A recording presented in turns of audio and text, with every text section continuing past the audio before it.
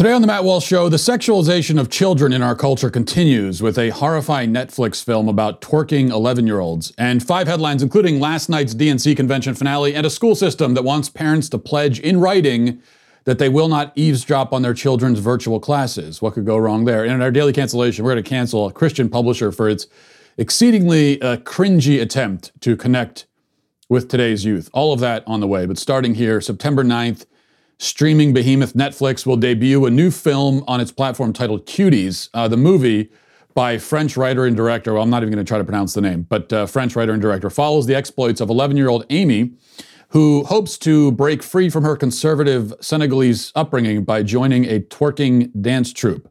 The official synopsis tells us that Amy, through her, quote, sensual dancing, will, quote, ignite awareness of her burgeoning femininity.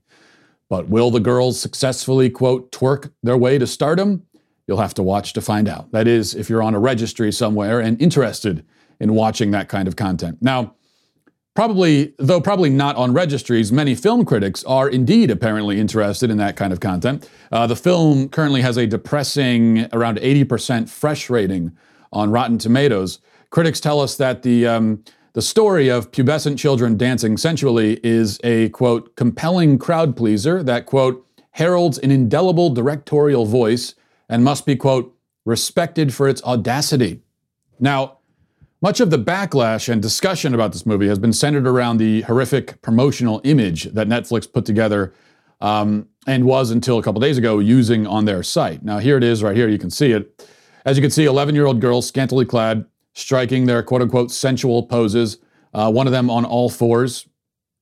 As people became aware of the movie and a petition was formed to get it tossed from the platform and outrage grew, Netflix decided to change the synopsis of the film and get rid of this image. And they issued also an apology. Here's their apology. You tell me if it really gets to the heart of the matter or not. It says, we're deeply sorry for the inappropriate artwork that we used for Cuties. It was not okay, nor was it representative of this French film, which premiered at Sundance. We've now updated the pictures and description. Okay, by the way, the fact that it's a French film that premiered at Sundance in no way indicates that it's not horrible and exploitative. Sundance was co-founded by a man who's now in prison for raping children, after all. But you notice how Netflix offers no apology for the content of the film itself, nor do they promise to get rid of it. Instead, they just put up a different poster. Defenders of the movie, and yes, it has defenders, it does, say that, well, you can't judge a book by its cover. It's not fair to condemn a movie you haven't seen. What they don't understand is that normal, well-adjusted, non-creepy adults have no interest in watching a movie that features 11-year-olds twerking in any capacity or context, even if it was just one scene, much less a central plot point. In fact, you can judge a book by its cover sometimes, and this is one of those times. Other defenders, including some of those film critics mentioned before, claim that the film is a commentary on the sexualization of children. Now, even if you're inclined to buy that rather, in my opinion, dubious excuse, doesn't change how Netflix chose to promote the film through its marketing material. I don't care if this is a movie about kids at a lemonade stand or something. If the company distributing it is trying to sell it as quote-unquote sensual, that's a huge problem in and of itself. But is the commentary excuse credible? Well, take note of the fact that according to an interview in Variety with the Cuties producer, they filled the lead role with an 11-year-old actress. If they're looking to give critical commentary on the sexualization of children, it's hard to understand why they would want 11-year-olds to provide the demonstration. It seems rather counterproductive to decry something by actually doing the thing you are decrying. There was an interview in The Wrap with the director of the film, and she explained her reasons for making the film. I'm going to read now from The Wrap. It says, the director explained how growing up in France with traditional parents from Senegal made her want to explore in Cuties the question of whether we should, quote, have the right to choose which women we can be in this world. In our culture, even today, I can say I'm not totally free. Because I love to wear short dresses, and at the same time, when I go to a religious ceremony, I wear a veil. Just choose as a woman. What do you want to be? Okay, that was her reason that she gave. The point, as explained by the director, seems quite different from calling attention to child sexual exploitation. This would seem to be much more a display of that sexualization than a commentary on it. So perhaps cuties will comment on the sexualization of children in the same way that a film like The Purge comments on violence, namely by going out of its way to appeal to the sorts of people who want to see the thing that the film is allegedly criticizing. That's not commentary at all, it's exhibition. And here's the main thing we have to understand. This is not an isolated incident. This movie is not happening in a vacuum or out of the blue. This is part of a long-running trend in our culture towards the sexualization of children and the normalization of pedophilia. It is a trend. Even just in the universe of Netflix, it's a trend. For years now, the streaming platform has aired a cartoon aimed at teens called Big Mouth that advocates masturbation, pornography, and things even more graphic than that. So they've been down this road before. Plenty of times. Also, this isn't Netflix, but another example bears mentioning. Just a few weeks ago, a film called Yes, God, Yes, another masterpiece, according to critics anyway, was released to streaming and on-demand viewing. And according to The Stylist, it, quote unquote, here's the quote, explores the joys and shame of female masturbation through the adventures of its 16-year-old protagonist. The writer and director, Karen Main, says that she's hoping the film helps her younger audience feel less weird about discovering their sexuality. But really, the most egregious form of child exploitation and sexualization in our culture has nothing to do with films about twerking. In fact, in this vein, Netflix aired something even more objectionable not long ago. The reboot of The Babysitter's Club recently featured a storyline about a 9-year-old trans girl, i.e. a boy who has been told by his parents that he's a girl. And let's just here's just one short scene from that episode. Look at this. Okay, took a while, but we finally found a file for a Bailey Del Vecchio. Is 32 Burn Hill Road still the current address? Yeah. Have you been giving him fluids? If he's dehydrated, we'll need to place an IV. Have him change into this. I don't want the blue one. Well... I hear someone's not feeling well. Let's take a look at the little man. Can I please talk to you two outside?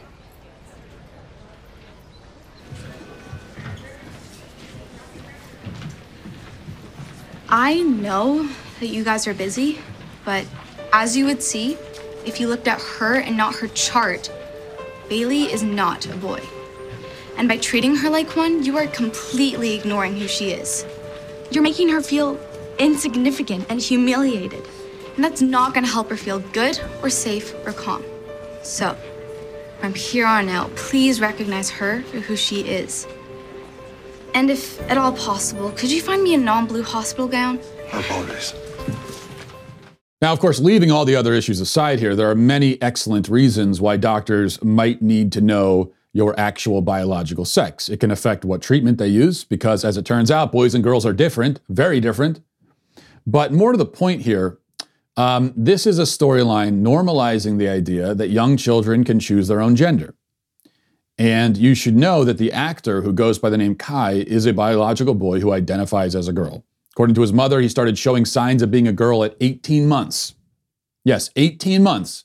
This mother believes that an 18-month-old baby has some sort of insight into his own gender, which of course is stark, raving lunacy. Kai completed his transition at 4. Now, I have an almost 4-year-old, plus 2 other kids who were 4 at one time.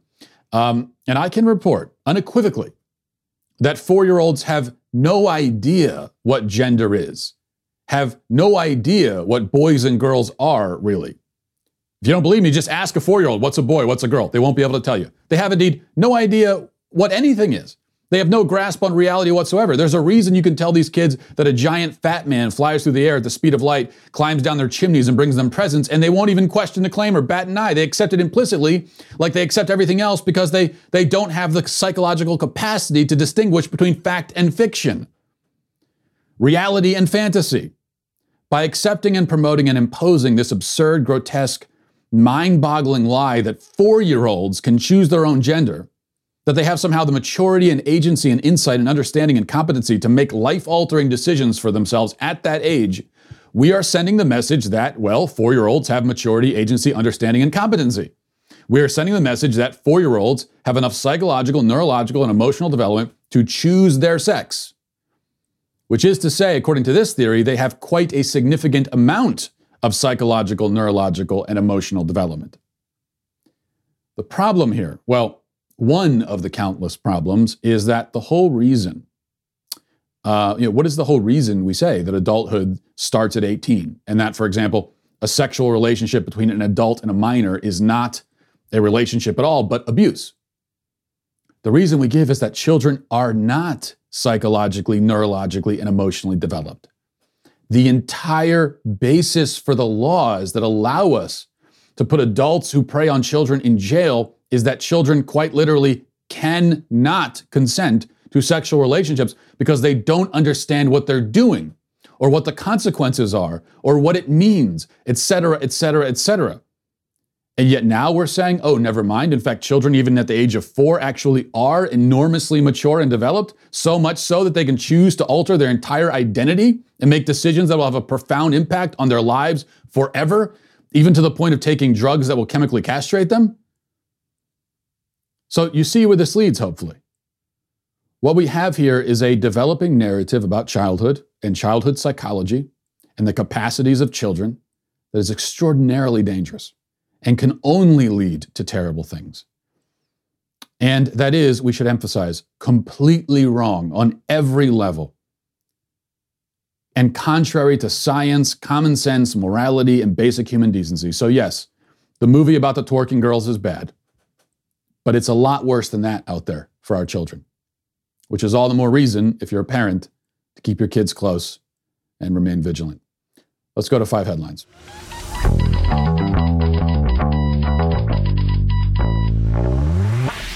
I want to tell you about another one of our loyal sponsors, and a big thank you to all of our sponsors who have helped us get through, these difficult times over the last few months. And we would ask you to just support our sponsors. If you hear a product or a service that sounds like you need and might be interested in, then we thank you for supporting them and supporting us, and especially here with this sponsor, Bambi.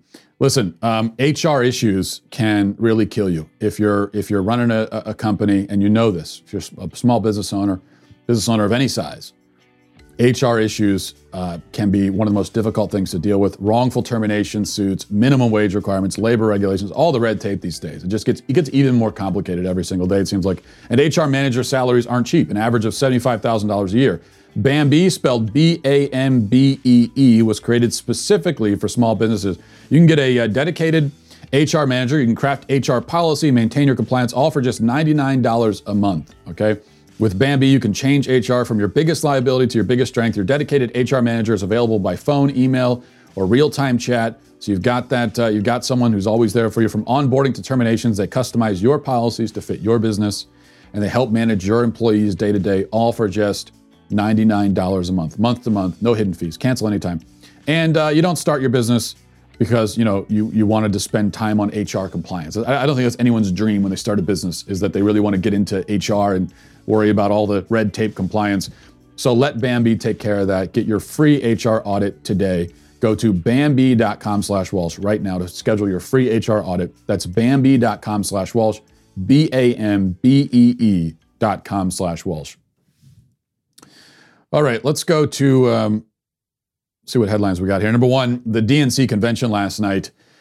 We did our all-access watch party for that. Hopefully you were able to join. It was the worst thing that's ever happened to me, personally. I maintain, though, and I survived for 3 hours in one of the great feats of human endurance of all time. The big headline from the convention, I suppose, is that there was no real headline. They successfully avoided headlines, which I think is part of the point here. Certainly, that is the strategy of the Joe Biden campaign, is to not make it into the headlines. And I think they basically did that last night anyway. The entire focus of the convention really was, or at least last night, seemed to be that Joe Biden is a really nice guy, right? And that's why they told us he's a nice guy again and again and again and again and again. By my count, there were approximately 75 slow motion video montages, or at least felt like 75 slow motion video montages, piano music, and it just telling us that Joe's a nice guy. At one point, his grandchildren showed up to talk about his favorite flavor of ice cream and what toppings he likes. I'm not kidding. That's how vacuous this thing was. And then Joe Biden got up there at the end, and when I was half dead at that point, delivered a speech. All I could say is that the DNC is thanking God or Gaia or whoever, the divine spirit. Actually, they had their nun, their fake nun, give an invocation, and she prayed to the divine spirit.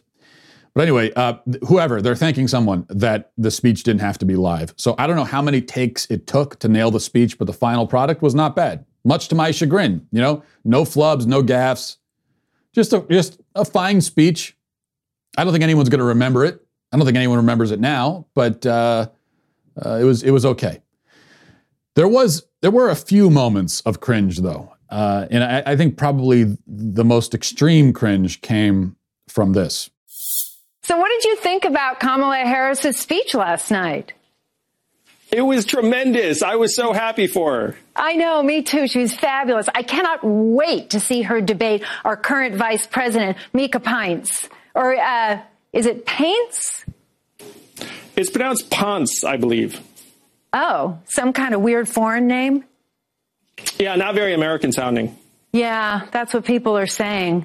Strongly. Well, thank you, Andrew. And please give my regards to the gang. I will. They're right in the next room. Have a great night, Julia. Thank you so much. Yeah, all the comedy bits were about as effective as that. The comedy was so lame and bad that I almost thought I was watching a Republican convention a few times. That's how bad it was. But then I remembered that I wasn't, because every speaker would carve out some time in their remarks. Actually, about 75% of their remarks would be allotted to informing us that Orange Man is indeed bad, if you didn't know. So they did tell us that. So that's what we got. Joe Biden is nice. Orange Man is bad. That was the message.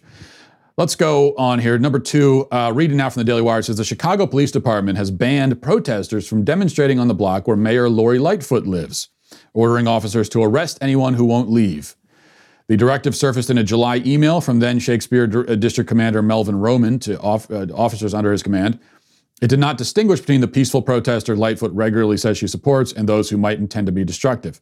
Chicago police have been blocking access to the area using barricades and police and riot gear. And Lightfoot told reporters on Thursday that she and her family have been receiving threats daily. She says, I think that residents of the city understand the nature of the threats that we are receiving on a daily basis. On a daily basis, understand I have a right to make sure that my home is secure.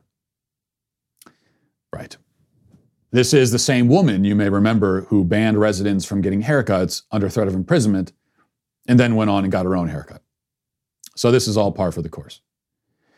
And the reason for getting the haircut, the reason she gave was that she needed to look good, which, well, no comment on that. But the point is that this is one of the biggest hypocrites in the country. And the hypocrisy here really isn't even funny or ironic or anything. It's just pure evil, in fact.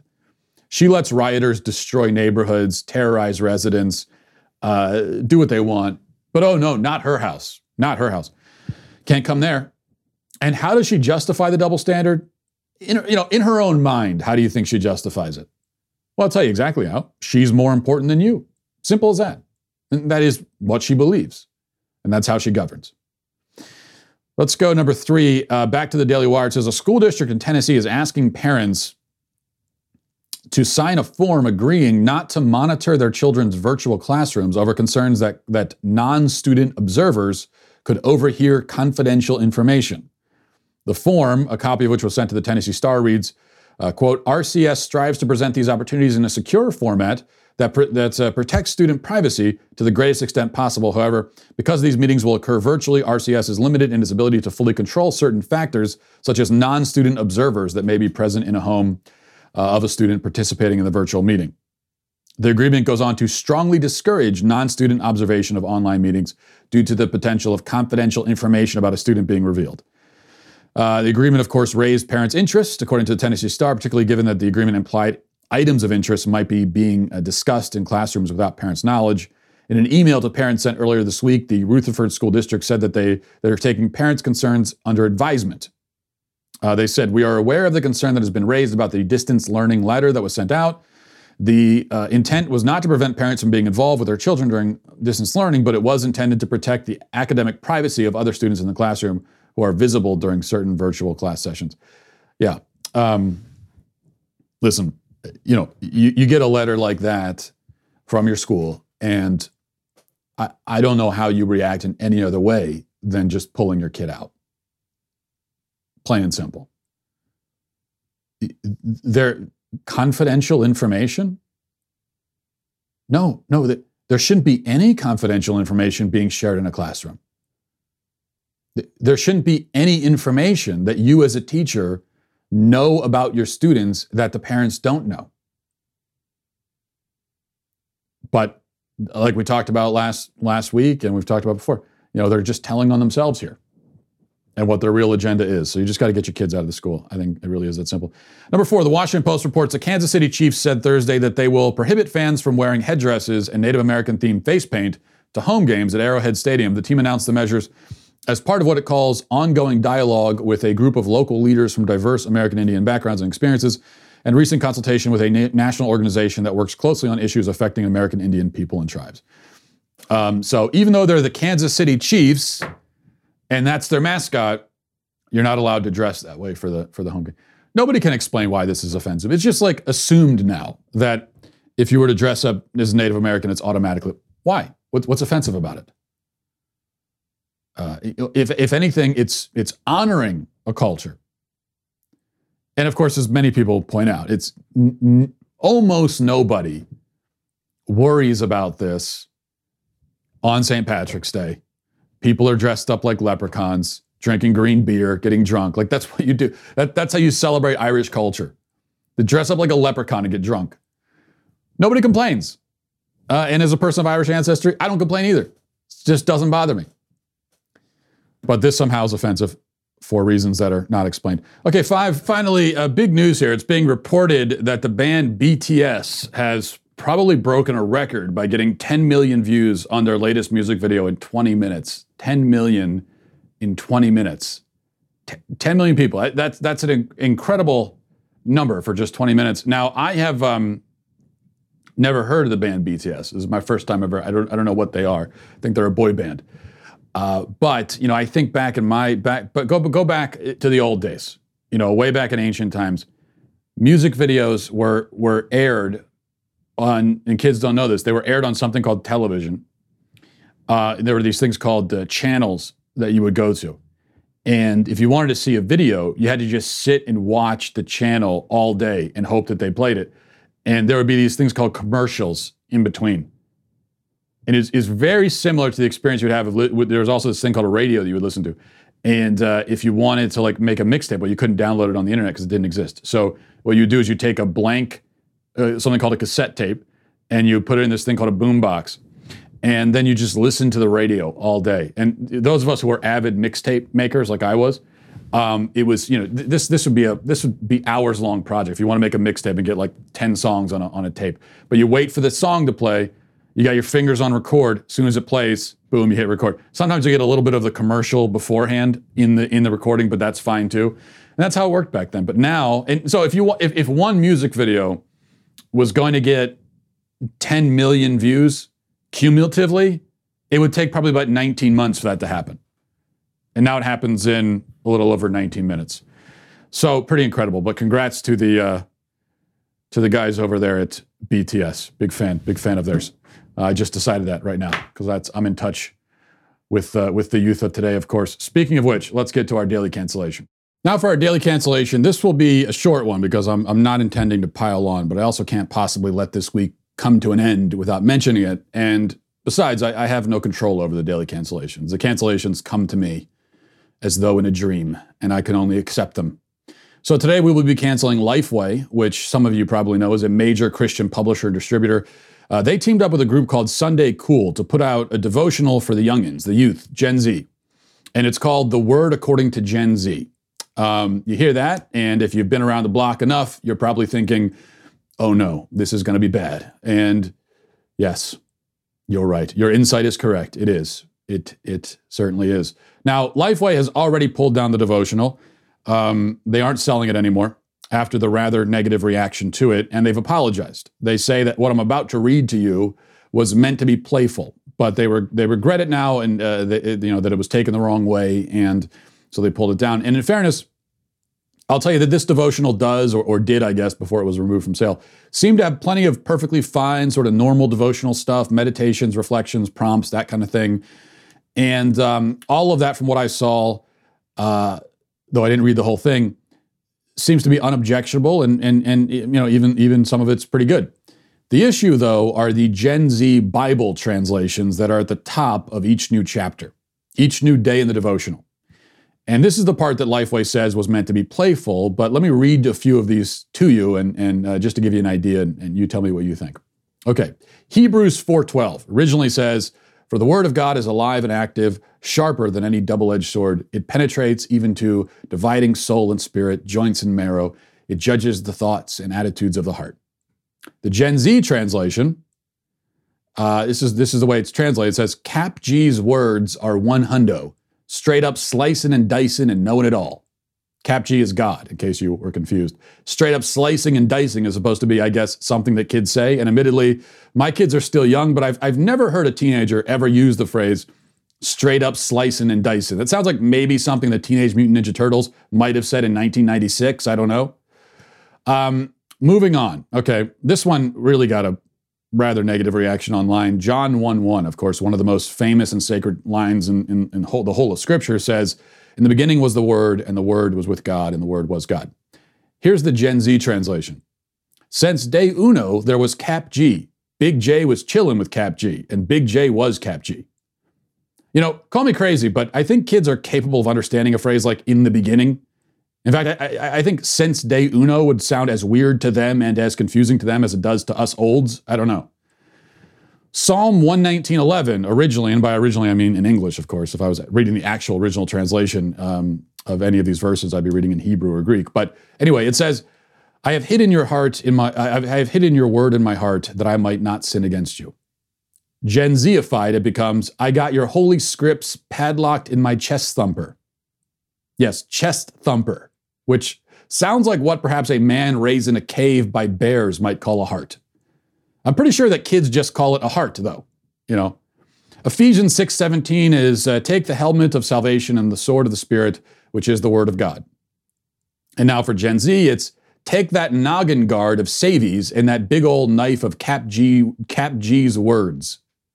Yes, noggin guard. Because you know kids with their slang, like noggin guard sounds at best like what maybe the Fonz might have called a helmet in an episode of Happy Days. Maybe. One more just for good measure. Psalm 34:4 says, "I sought the Lord and he answered me. He delivered me from all my fears."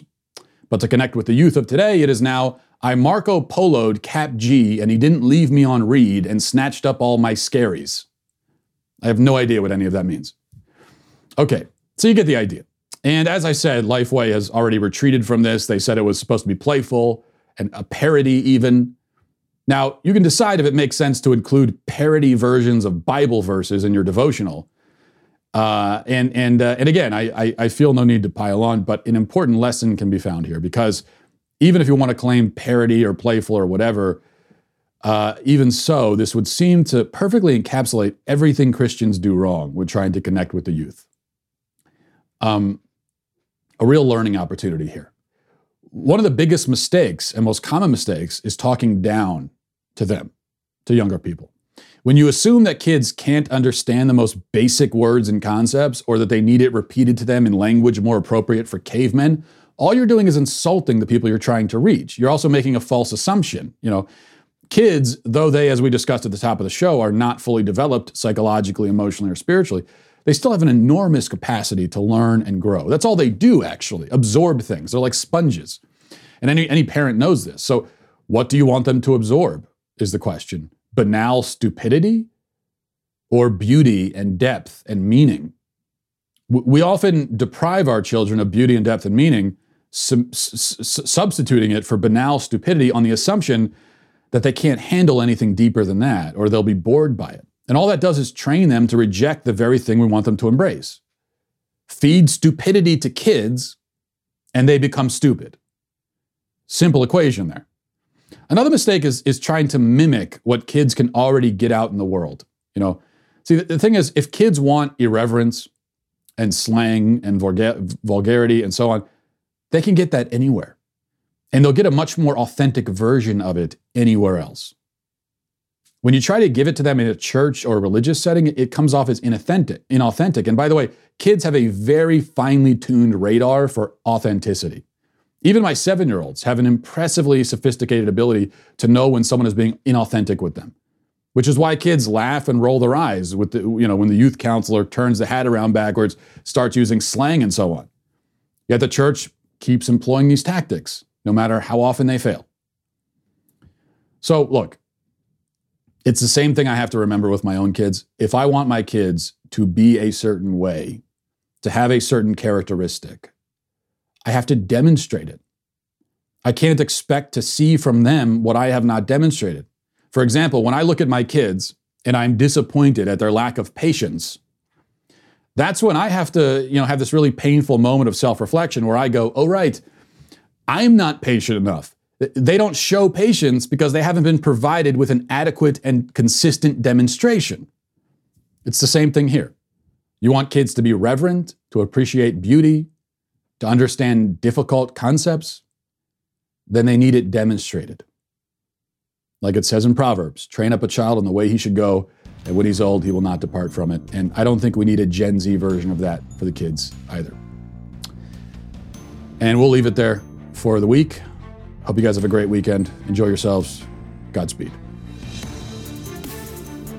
If you enjoyed this episode, don't forget to subscribe. And if you want to help spread the word, please give us a 5-star review. Tell your friends to subscribe as well. We're available on Apple Podcasts, Spotify, wherever you listen to podcasts, we're there. Also, be sure to check out the other Daily Wire podcasts, including The Ben Shapiro Show, Michael Knowles Show, and The Andrew Klavan Show. Thanks for listening. The Matt Walsh Show is produced by Sean Hampton, executive producer Jeremy Boring. Our supervising producers are Mathis Glover and Robert Sterling. Our technical producer is Austin Stevens, edited by Danny D'Amico, and our audio is mixed by Robin Fenderson. The Matt Walsh Show is a Daily Wire production, copyright Daily Wire 2020. If you prefer facts over feelings, aren't offended by the brutal truth, and you can still laugh at the insanity filling our national news cycle, well, tune in to The Ben Shapiro Show. We'll get a whole lot of that and much more. See you there.